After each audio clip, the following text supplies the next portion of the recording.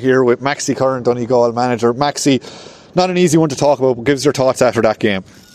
Yeah, look, very disappointing, surely. I think we've seen today the value of a very successful underage period that Cork have had over the last 5, 6, 7 years. You know, they've contested a lot of minor and under-16 events, and you've seen that's starting to bear fruit there. The quality of their underage players is very impressive, and we have a lot of ground to make up, and that's probably the bigger story. But look, today, as it was, we were just found wanting. We just weren't up to the pitch of it, and we were totally outfought and outplayed all over the field. And look, fair play to Cork, they're just a better team by a mile.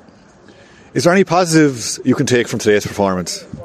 Yeah, look, we have an awful lot of young players, like with another girl making her debut today. I think that's the 13th debut we've given out, and when we're only in February. This year, Abigail Templestock, who played cornerback, and Katie Dowd, 16 years of age, she's played. This is her debut season, and Kiwi Cohen, it's her second start. So look, not a lot of young players trying to find their feet, and look, there's always positives. They have to start somewhere. So look, there's that side of it. I thought our goalkeeper had a great day. It's probably a bit surprising you see when you concede 5 goals, but I thought our kickouts were brilliant under serious pressure from Cork. I thought we showed great courage in winning our own kickout, but just lost the ball too easily in the other half of the field, and we got punished severely by a Cork team that are with some lovely footballers and some serious forward talent, and they put us to the sword every chance they got. Where do you go from here? Like, it doesn't get any easier, unfortunately. Division 1, you think you've Dublin out the next time. Where do you go from here?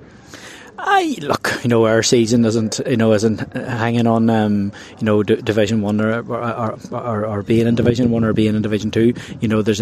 There is a massive period of transition coming for Donegal, and look, some will say you're better in Division 1 to do that, some will say you're better in Division 2. So look, we're just taking it day by day and game by game. We play Dublin in 2 weeks' time at home, and look, we'll have no fear of Dublin. We'll go into that as buoyant as we have any other day with Dublin, and then we have Mayo the week after that. So it's still probably largely in our own hands, and we just got to circle the wagons again. I don't think that's a fair reflection of where we're at. That's we're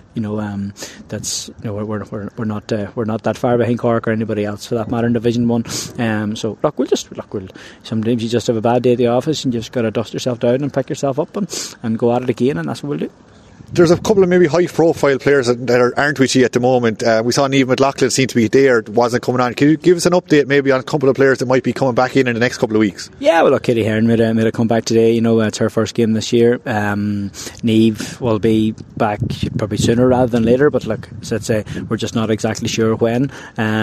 So yeah, look, they'll definitely help things. Amy Boyle-Carr was missing today as well. She's had a brilliant league for us. So there were a few big players that were missing that'll definitely help the thing, but look, you can't hang your hat on on what happened in the past and who done what in previous years.